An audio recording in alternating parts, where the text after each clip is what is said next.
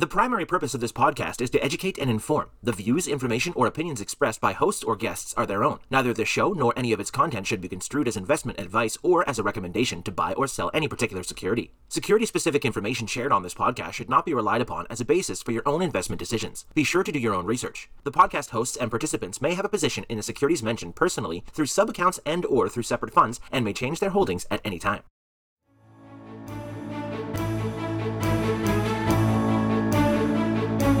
Welcome to This Week in Intelligent Investing, where we examine timely and timeless investing topics to help you become a better investor. Enjoy authentic, unscripted discussion featuring Phil Ordway, Elliot Turner, and other thought-leading investors, brought to you by MOI Global. And now, here's your host, John Mihaljevic.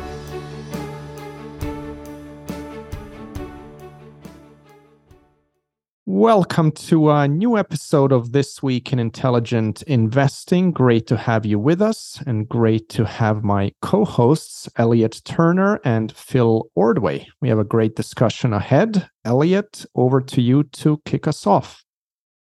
Great. Thanks, John. Hello, everyone. I think we have a pretty interesting topic lined up today, and I'm going to start by trying to paint a visual for you all because it's based on a chart that I was exposed to recently. It's a chart that JP Morgan put out in their annual chart review from the asset management side.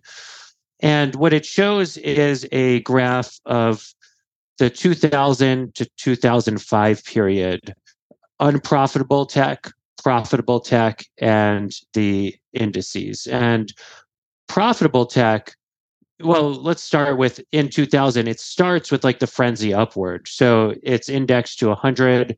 Unprofitable tech goes from like 100 to 70, so up 70% in short order. Profitable tech goes up by 50%, so a little less than the unprofitable brethren. But then by the end of 2002, you have profitable tech down 50% from the baseline starting point. So not from its peak, from the starting point. So it's down more than 50% peak to trough. And you have unprofitable tech down 80% from the starting point. So from its peak down well more than 80%. And we'll share the chart with you so you could get an image of it. But then what happens from that point is that there's a bifurcation. So the chart breaks down unprofitable that becomes profitable from the unprofitable that stays that way through it all. And the unprofitable that becomes profitable basically gets all the way back to the starting point and beyond, not to the frenzy level highs, but and beyond by 2004. And profitable also gets back to similar levels. And interestingly, by the end of the period, the unprofitable companies who had become profitable performed very similarly to those that stayed profitable throughout. I hope that explanation could add some visual to what we're going to talk about. But I think it's really interesting and sets a very useful analogy for thinking through where we are and what happens next from here. And interestingly enough, if you were to cut off this chart at like 2002-ish, it looks a lot like ARK right now. So maybe here's some things to think about.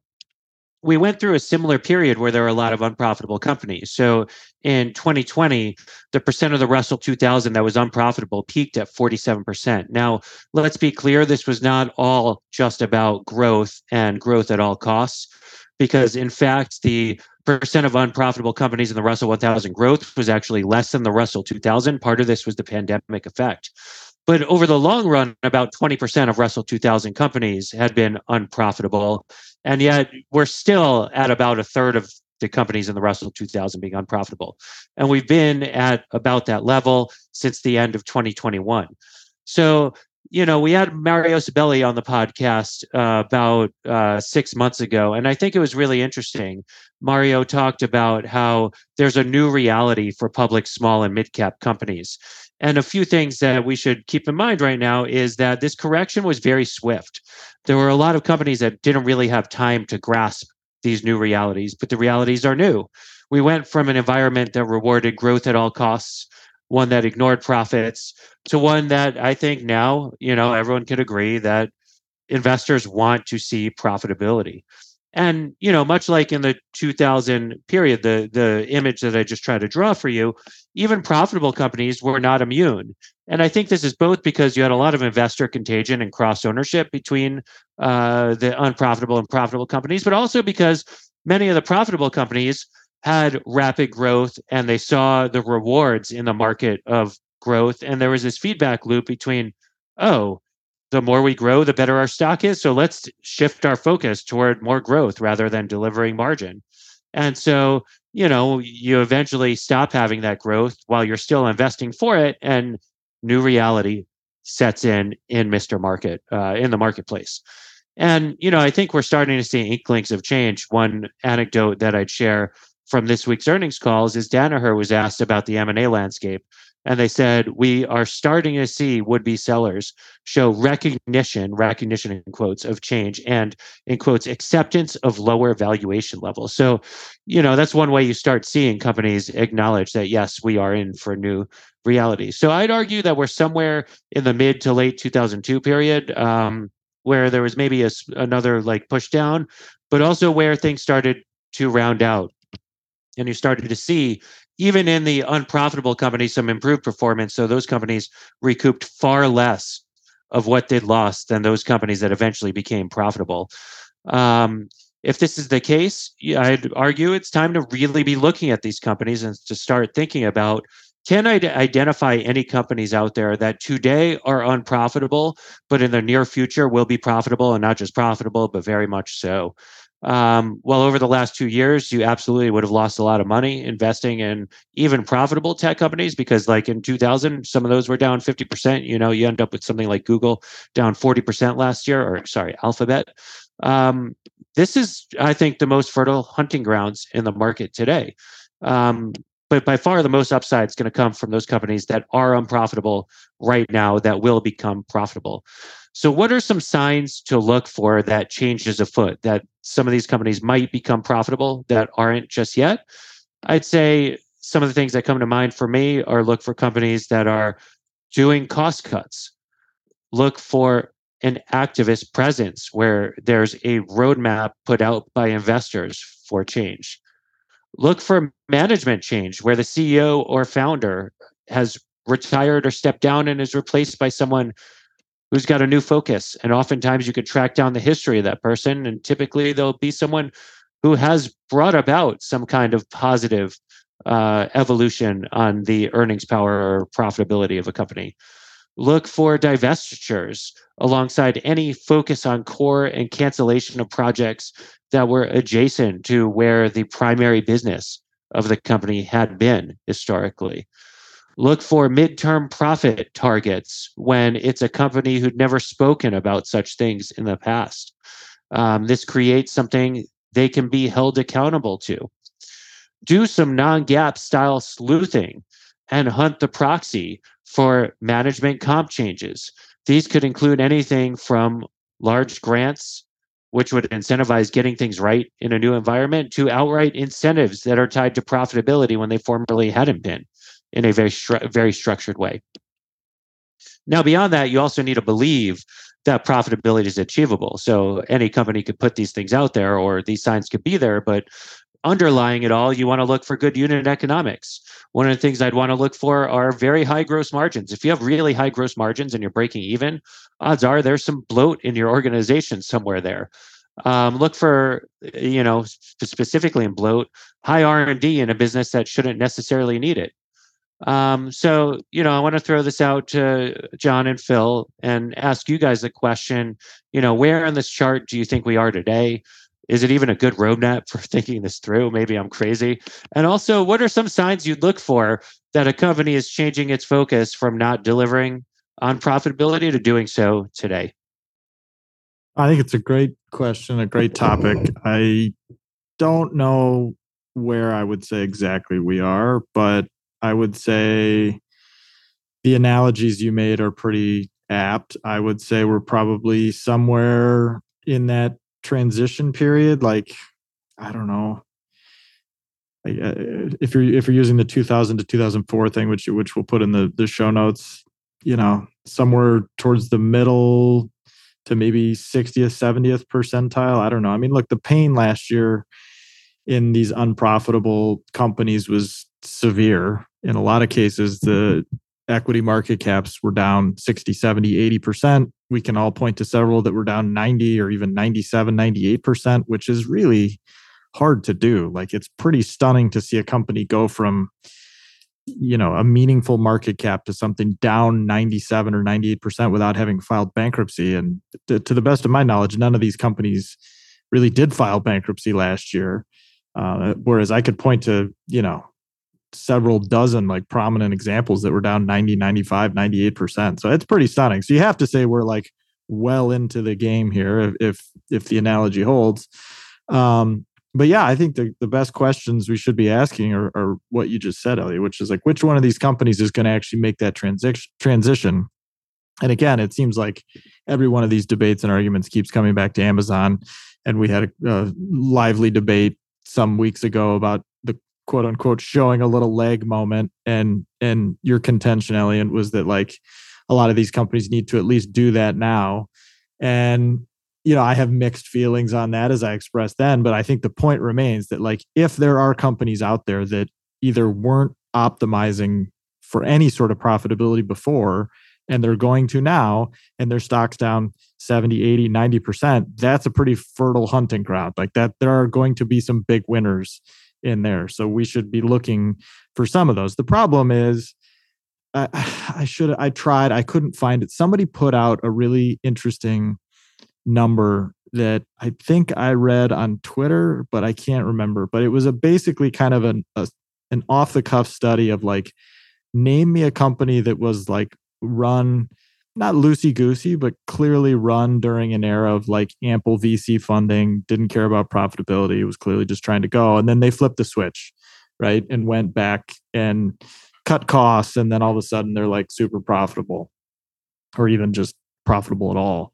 And there were the author or the person making this comment couldn't really find any or any meaningful ones. There were like a couple maybe, but they were tenuous at best. And I think that's really true. I think, we all know people, we all know businesses that are like that, right? I mean, you get stuck into a certain way of doing things, a certain lifestyle, so to speak. And it's really hard to just flip the switch and say, all of a sudden we care about costs and we care about this and we care about, all the stuff we used to do before, that's all out the window. I mean, I don't know if you guys saw this, but just yesterday, we're recording this on January 26th, 2023. And just yesterday, I saw this article that in all these layoffs that are, making such news around the world right now, but that are focused mostly in the tech sector, which is really kind of bizarre, right? Because it's like, the headline will be something like Microsoft lays off X thousand people today. And it's like, well, that is a percentage of all the new hires they made last year. It's like, 15% or something. It's some ridiculously small number. But anyway, in the headline yesterday, it was, I saw it on I think it was a CNBC article that somebody sent me that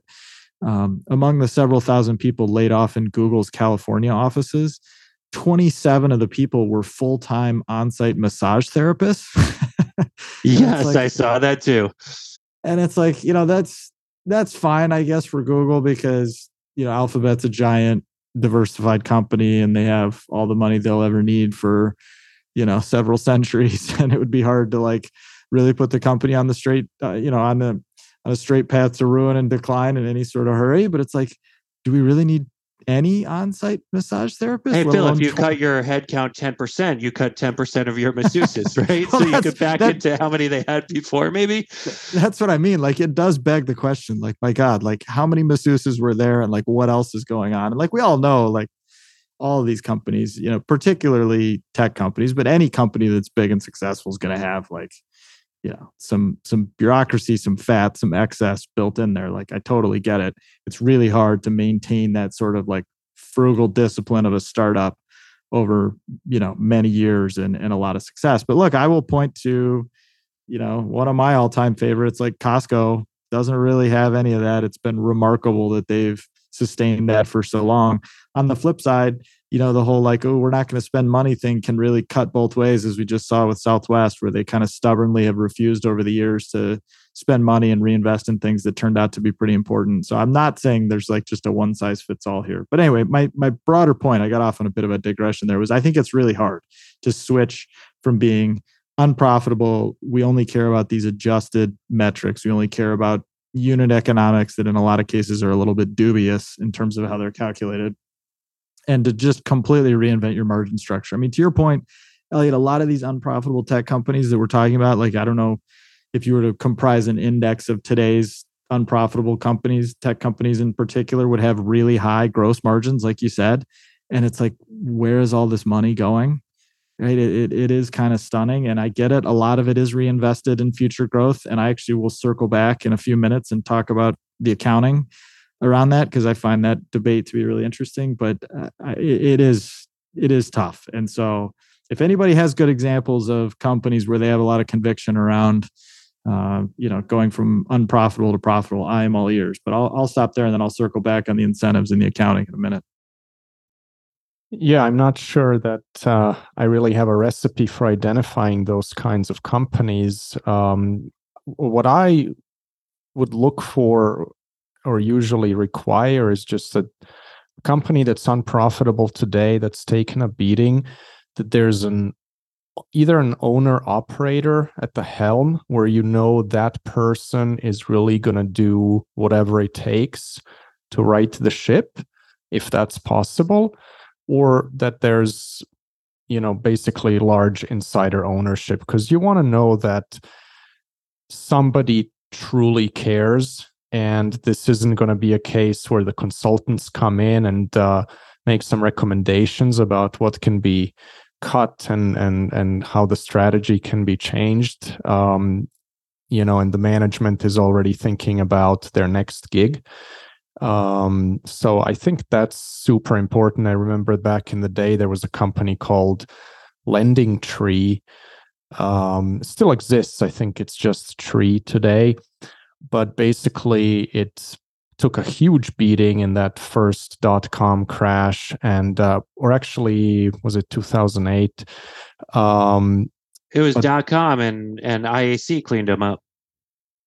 Well, no, Lending Tree is. I think it does have its own stock ticker. You might be thinking, they then spun them off in 2008. Got it. They spun them off during .com, during financial crisis. But yeah, I mean, I remember it took a huge beating. It was basically trading for less than net cash, I think, and it did have an owner operator who I think is still at the helm. And it staged a huge comeback as a company and as a stock. And, looking today, there are quite a few companies that are unprofitable that do have an owner-operator or a very highly interested management team. And those are the ones I'd look at first to try to identify potential opportunities. Yeah, those are good points. It is really hard. If you look at the list of high flyers during .com, most of them absolutely flamed out. I'd say, to counter the point about how hard it is, there are two, I'd say, considerable differences today versus in that epoch. First off, a lot more of these companies do actually have a decent revenue base. So a lot of the .com companies never really got to any kind of product market fit, and they were really just experiments and ideas that had come public. That's not exactly the case with this crop of unprofitable high flyers. They were more trying to be and let's be clear here. There were some pretenders. There are some pretenders. There are some really junky companies out there, but there are also a bunch who are like, I'm the next Amazon, and I think I have a very long growth runway, and I'm going to invest in it because I could capture it. But still, while having like good underlying unit economics. And then, so that's one big difference. The other is that there is kind of, because of what happened with .com, a roadmap of what does and doesn't work and what companies do and don't need to do. And I think a more knowledgeable base of investors who could help lead some of these companies to, maybe we'll call it the promised land, and get back to profitability. Phil, I'm glad you brought back my quote about that I borrowed from Modest Proposal, or that I cited to Modest, about showing a little leg of profitability. I think this even gets above and beyond that, because some of these companies just need to like reorient their North Star and have to go beyond, like, it's too late. Had they shown a little leg sooner, it would have been helpful. But there are some that absolutely just need to say, hey, we are going to deliver profits to our shareholders. And they very much have the capacity to do so, but hadn't by choice. I get it that it's really hard to reorient, but there's nothing like getting smashed in the teeth and seeing your own equity value get destroyed to inspire a catalyst. But that's part of why I think John appropriately said you need the right incentive structure. So owner operator, like someone who's got a lot of skin in the game, would be more likely to change. But also that's part of why I'd say, one of the foremost things to look for are either activist pressure or outright new management, because you need a new set of eyes to make those kinds of hard choices. You also need to get buy-in from the employees that'll stay around. I really liked Mark Randolph's story. He was Reed Hastings' oft-forgotten co-founder of Netflix, about how lucky they got when they were on the brink of IPOing when .com really blew up, and their IPO had to be canceled. And they were going to run out of money because they were geared to be one of these high flyers. And by that, I mean, they were not going to be profitable. They were going to be growing aggressively, and they had much more staff than they needed for their revenue base. And because of that, they were like, well, what do? We don't have an IPO. We're pulling that. We don't have any more chance for VC. We got to cut our way to surviving. And they had to retrench and change their entire strategy. And they had to lay off a lot of people. And they had to do so in a way that was like really contra the culture they'd built, and say, we're going to go out there and we're going to become profitable, and then we'll revisit an IPO. So I think that's a great example of one where, it's the very, very much the same forces, but it happened in the pre-public days. But also one of the ultimate examples publicly, I think, is Priceline, now Booking.com.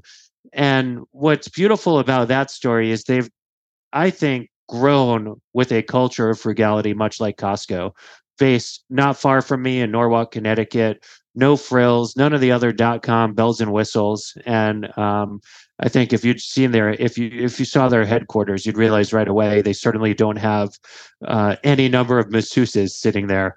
So I think that's another really, really good example there. Yeah, that's an interesting one. I didn't think about Netflix pulling off that change. I think that's a great example. And so again, I don't want to discount the possibility that it certainly does happen. I think we could all probably agree, though, that Netflix is a uniquely well-run organization. Like, every time I come across something they're doing, it's at the very high end of thoughtful, intelligent business management. And unfortunately, the same is just not true of a lot of other companies, right? If it was, it wouldn't be so rare. Business is hard. So I think that's meant to praise Netflix for doing so well and for being so well managed, and to just highlight the fact that not everybody is going to be Netflix or Amazon, and it's just going to be hard. But again, like, if there's a Reed Hastings out there today who's just seen his stock get completely wiped out last year and it's down 80 or 90% or whatever, and now they're engaging in that hard bloodletting to make sure that the business survives, then yeah, I mean, it's fantastic, because even if they don't recover their prior highs, which would be my contention for at least many, many years, it could very easily double, triple, quadruple on the way back up, over the next few years, if the cost cutting works, if the margin reset works, if the culture isn't completely eviscerated, if they're able to actually pivot. So, again, I just liken it back to, we've all seen this on a more visceral level in our personal lives, right? Where somebody we know has like a good run in his or her career, make some big, easy, early money, and it all goes right into fancy clothes, fancy cars, fancy houses. And then, the luck inevitably turns for a period of time, and it's really brutal. Like, it is painful to go backwards. I always think about, the kind of one of the famous tenets of behavioral psychology, which I was first exposed to in Charlie Munger's Psychology of Human Misjudgment, the famous speech that he gave, whatever it was, almost 30 years ago now, I guess. And, people just go really crazy about minor decrements down. So when things change for the worse, they lose their minds. And, it's analogous to loss aversion, right? Like, the pain of loss is 2, 3, 4 times worse, then the joy of gain is good. And so when people lose their on-site masseuse, when they lose their country club perk, when they lose their first class business travel, whatever the case may be, like that just tends to have some really crazy outlying negative responses to the downside. And so it's really hard to manage that, right? I mean, it's really tough for the CEO and everyone on down to deal with that fallout. It's the truth, and it's really interesting that you mentioned Netflix too, because this morning, Stratechery had I'm sorry if I butcher that pronunciation, an interview with Michael Nathanson, and they talked about how unique Netflix is as an organization and marveled at their ability to adapt to getting punched in the face this year and so quickly. Change things that they'd said were sacred cows they wouldn't do, like advertising, and come out with a product before the year ended when that wasn't even on the roadmap at the time they delivered earnings in January. So, I absolutely hear you. And I think that's why it's a combination of things. The reward is going to be that much better for those who find the right ones, but the right ones are, let's put it this way, you're going to be going for slugging percentage far more than just batting average in something like these. And it's perhaps why, if you take a portfolio manager's perspective, maybe one of the best ways to approach this all is look for a number of securities where there's a confluence of these things you'd look for in the potential to go right, and build a basket of it. Don't make any one or two an outsized bet. Or alternatively, if you're big enough, become an activist and be the source of change. Get to know management, and from the inside, kind of spearhead the push to what you'd view as a better path. I do think there are some companies who are more open than in the past to hearing perspective from investors, how people are thinking about them, what people see as wrong, what people question about the company, and how they could address those situations head on. And I feel personally, some of the companies that are most responsive to these kinds of conversations will probably be, listen, investors are investors. They're not operators. I'm not saying that any of us know better how to operate a business than anyone else, but I do think the companies that listen and synthesize that into their own thinking about what's right and what's wrong, like they'll come out way ahead. So I would view it from that perspective. And this chart is very much a basket. So you'd imagine this chart that we kicked off the conversation with, this visual I tried to paint.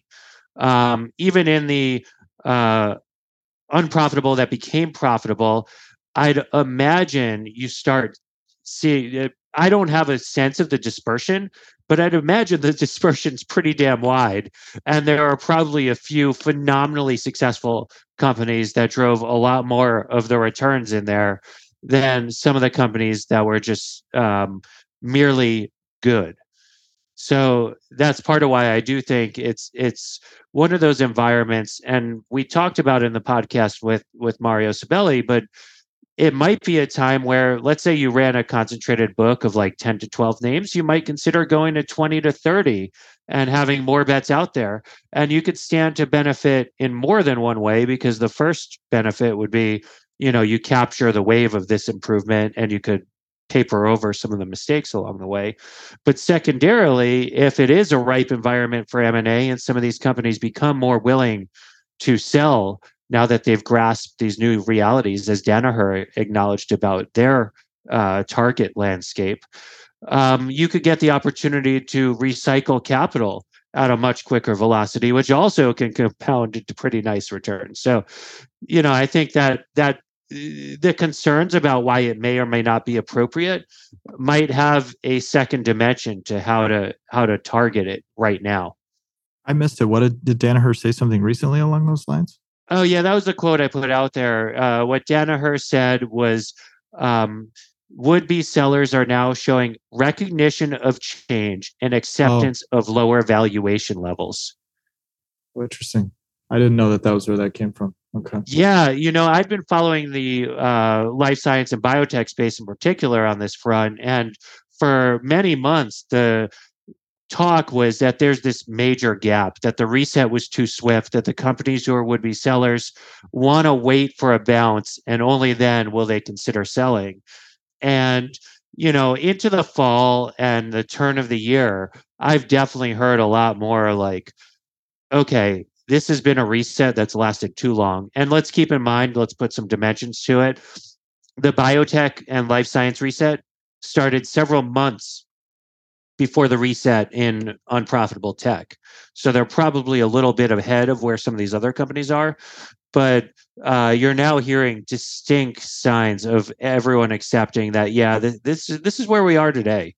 Like, this is the environment today, and we can't fight it anymore. That there's not going to be this quick bounce back to how things were in 2020. And right, we're 2 years removed from what I'd call the peak. As far as I'm concerned, the peak was like early February of 2021. That's where you can look at ARC's chart and see when it peaked out. So 2 years is a long time. It's almost a lifetime. And as far as some of these companies are concerned, you have no choice. You have to accept these realities, especially if you're unprofitable and cash burning. I mean, that's worse than merely being unprofitable.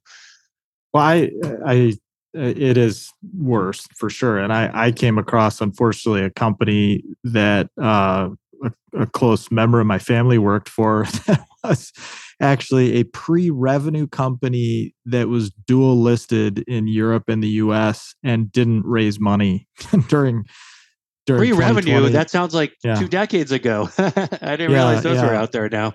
No, I mean, it's obviously in the medical field as you would guess, but like, I just can't fathom. And so this family member no longer works there, saw the writing on the wall and left last year, and is obviously going to land somewhere much better soon. So that's the good news. But it's like, I just can't fathom what these companies were thinking when, the salad days are obviously here. We went from the dark depths of COVID and thinking like it was the end of the world, and rightly so, to then the capital markets are just wide open. Like the floodgates were open like they have rarely been in history before in 2020 and 2021. You have literally bankrupt companies talking about raising equity, and how you could sit there as a CFO and not take advantage of that funding, to then wake up, just a matter of a few quarters later in 2022 and be like, oops, we're almost out of money. Like, it's just fascinating that is even on the realm of of the possible. But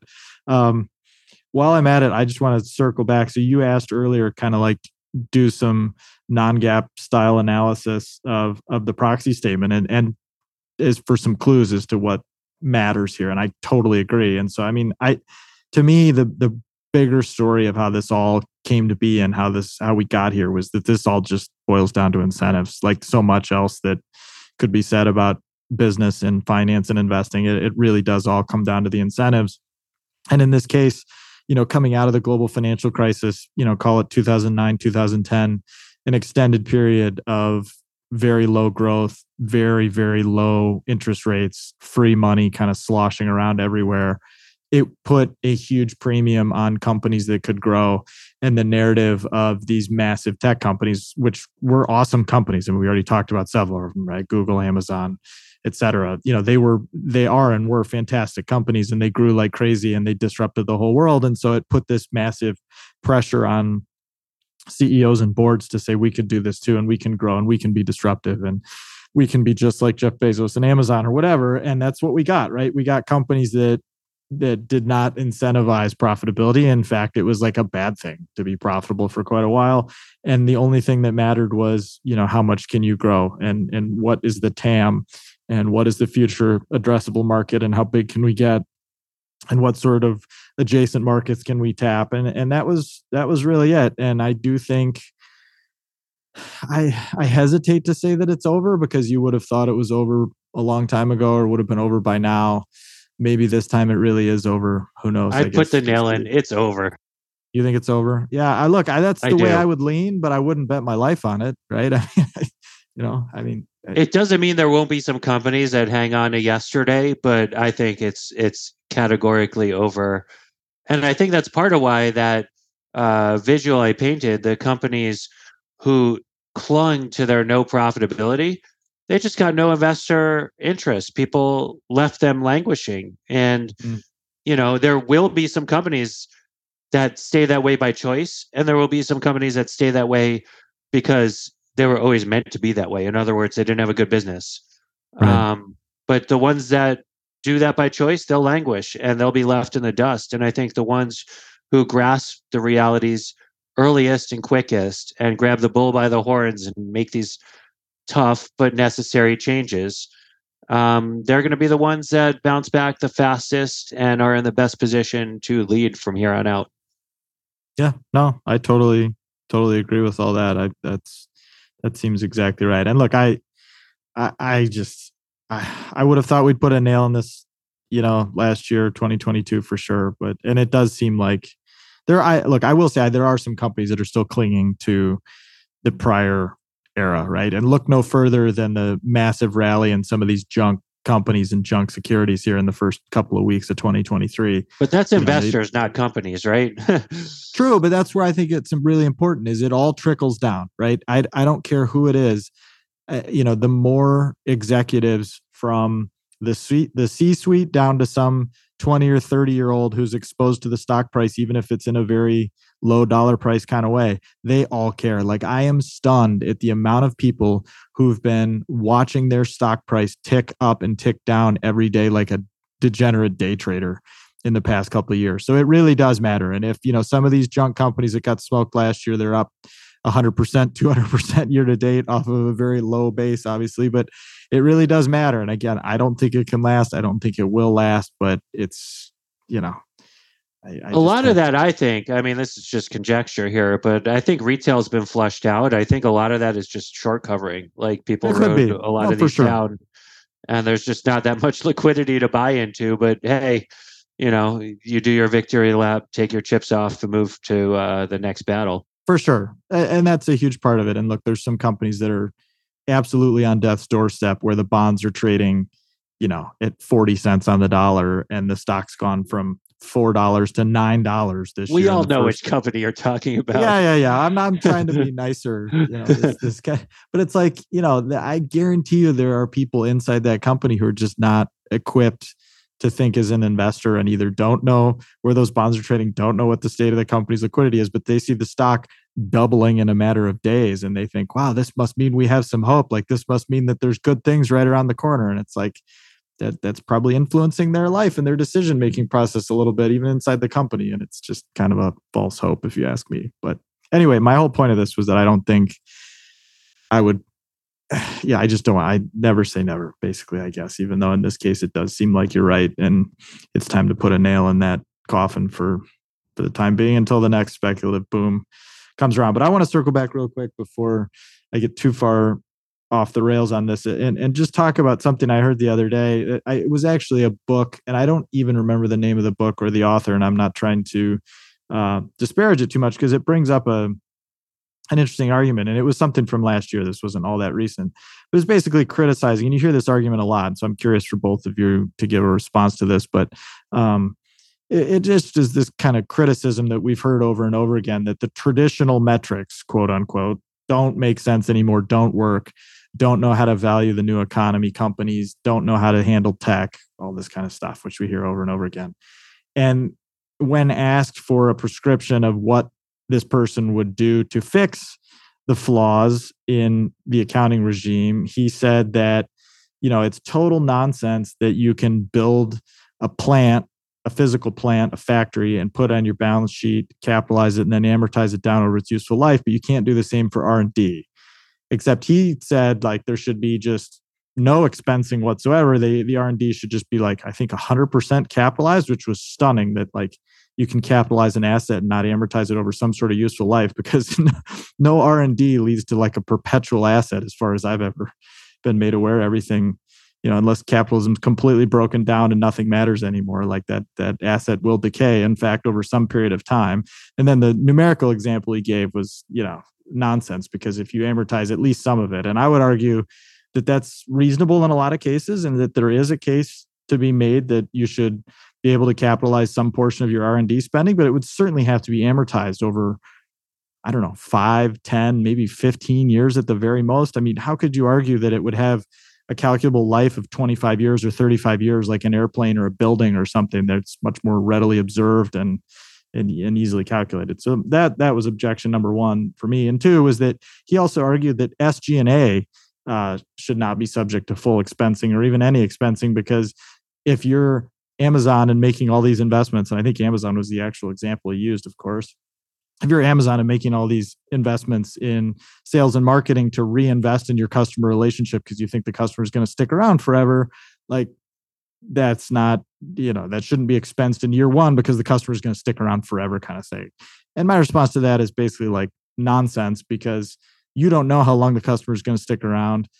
We all know my favorite whipping boy, Peloton, tried to tell me that their customers were going to stick around 13 years, and it was more like 13 months. So if they had been capitalizing that on the balance sheet, like they would have the mother of all write-offs that would have to happen here before too long. And my second response to that would be that, sales and marketing and SG&A expenses have always applied to customers that were hopefully going to have a longer value to the company, a longer lifetime value than just the year in which they're expensed. Like there's nothing that's changed in terms of like the tech salesperson who's out there pitching Snowflake's services to, the shower ring salesman in planes, trains, and automobiles 45 years ago doing the same thing, like running around. Like they want repeat customers. Every business has always wanted repeat customers, and they're hoping to sign people up and have them stick around for a long time. So I just don't see at all how that has changed. And the other thing that I find it's really bizarre is that nobody can ever explain to me beyond this like hand waving kind of response about unit economics, about how this is all supposed to translate to the big picture. Because when pressed, they all seem to agree that the only way you can ever put any sort of financial value on an asset is to discount its future present or its future cash flows to the present. And so, look, I'm not here to say we need some sort of strict adherence to a literal DCF calculation in a spreadsheet, but if you don't agree with the framework and you want to talk about some sort of other hypothetical, crypto style valuation of something, like that's fine. We can have that debate separately. But if we all agree that the current value of any sort of asset has to be the discounted value of future cash flows, then what does this all matter? Like, the argument again in this same context was like Ben Graham came up with securities analysis 100 years ago because he was super risk averse coming out of the Great Depression and he wanted hard tangible assets. And yes, of course, that's true. And no one's saying that you should rely on price to book value or net working capital or any, the liquidation value of physical assets is the end all be all. And Ben Graham himself kind of swore off of low price to book, even low price to earnings by the 1970s, 50 years ago. So like, why are we still talking about this? And again, what gets completely nuts for me is coming off of this, same sort of era. And then I'll get off my soapbox about this is like, we didn't seem to learn the lesson that like $1 of sales doesn't have any value to the owner of the company. $1 of sales is totally meaningless unless it leaves some sort of residual that can be claimed by the owner of the asset.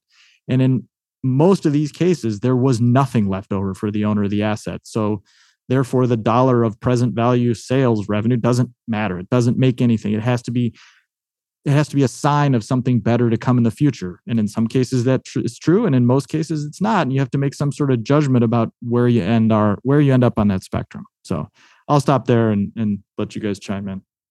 Yeah, I have a lot of thoughts on this. First off, hey, goodwill stays at 100 on the balance sheet forever until you write it down based on your faulty assumptions. But that's a different argument. I agree. There's lots to other than improve that there too.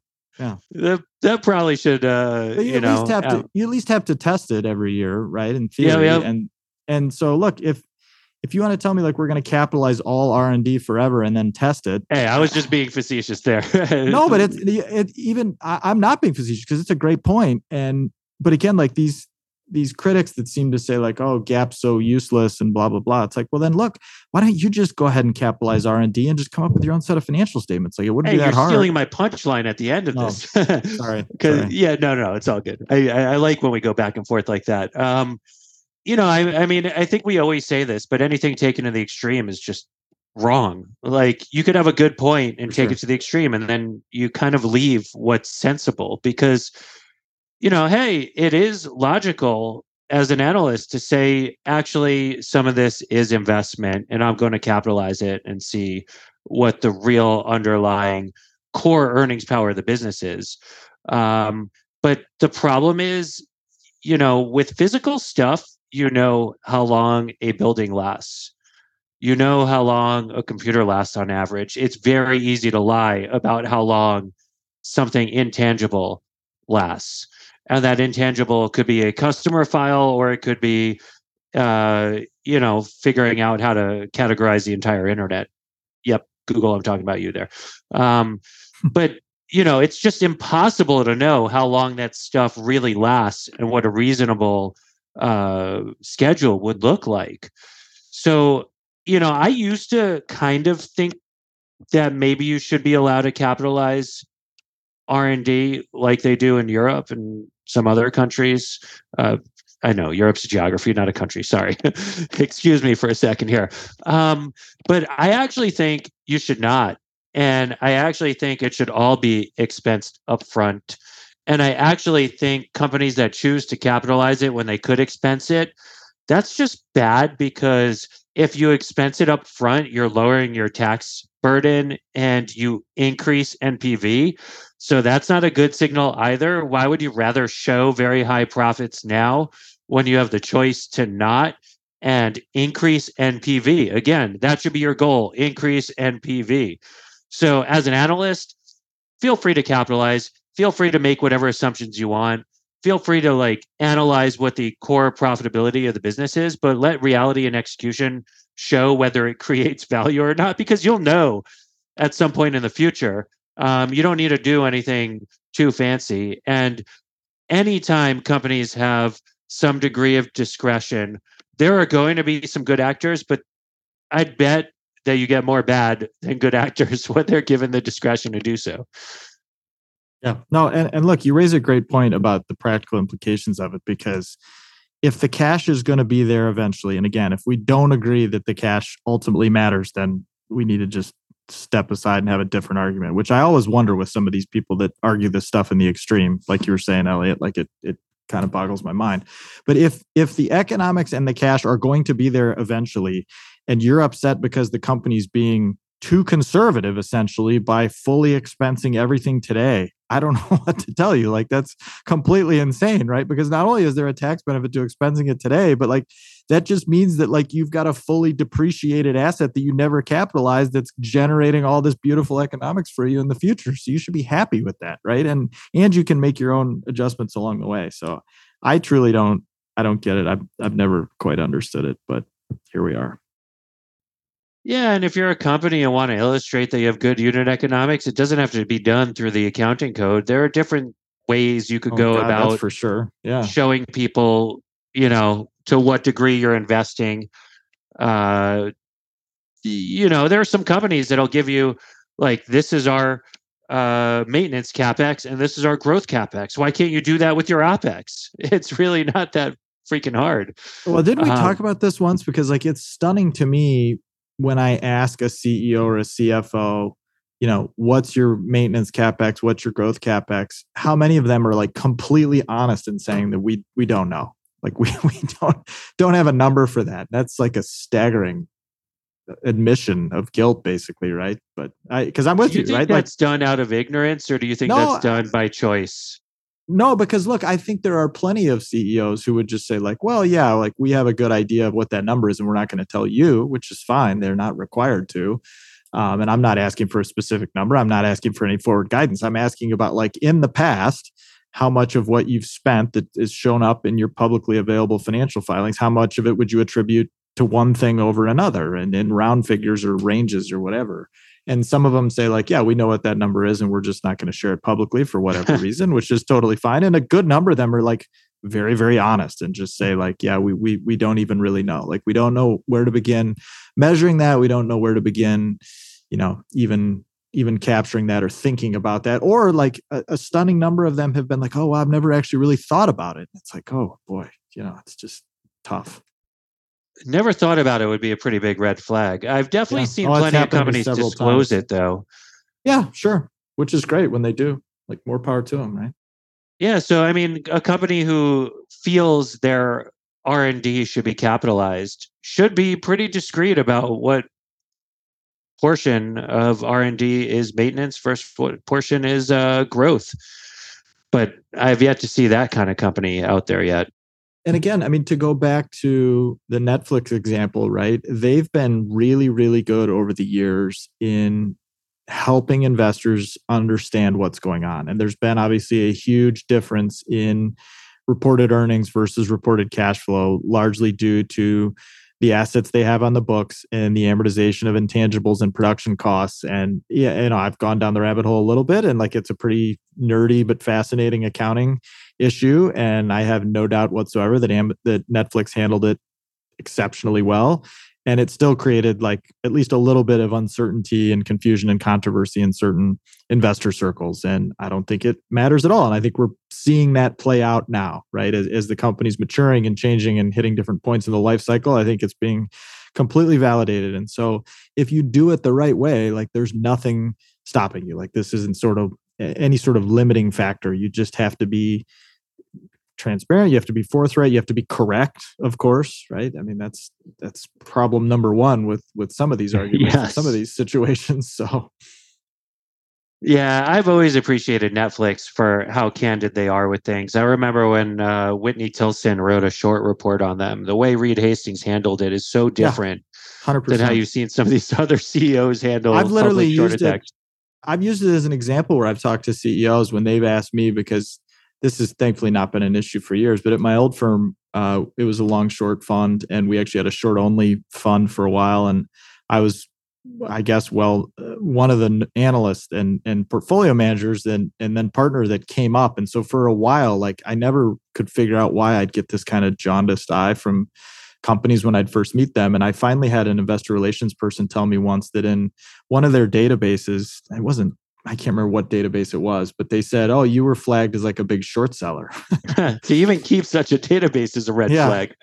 Well, yeah, it was kind of odd. Like I don't know how they, again, but once they realized that was or wasn't the case, like the entire dialogue changed. But anyway, I used to use Reed Hastings' response to that as like the perfect example of how a CEO should respond. And I always said that back when I was a short seller and looking for short ideas, when a company responded with like a bunch of scorched earth ad hominem attacks to a short seller, it was a bad sign. Like, 9 times out of 10, it meant that the short seller was absolutely onto something. And where there was smoke, there actually was fire. And so, and of course, as with almost everything else in business and investing, Buffett himself said, like, he has absolutely no problem with somebody shorting Berkshire because it's a guaranteed buyer of the stock eventually down the road. It doesn't change anything having to do with the business. It doesn't make any difference whatsoever. So if you want to short Berkshire stock, like, more power to you. And that is 100% the attitude that every CEO should have, so long as the business is being run as they say it is. So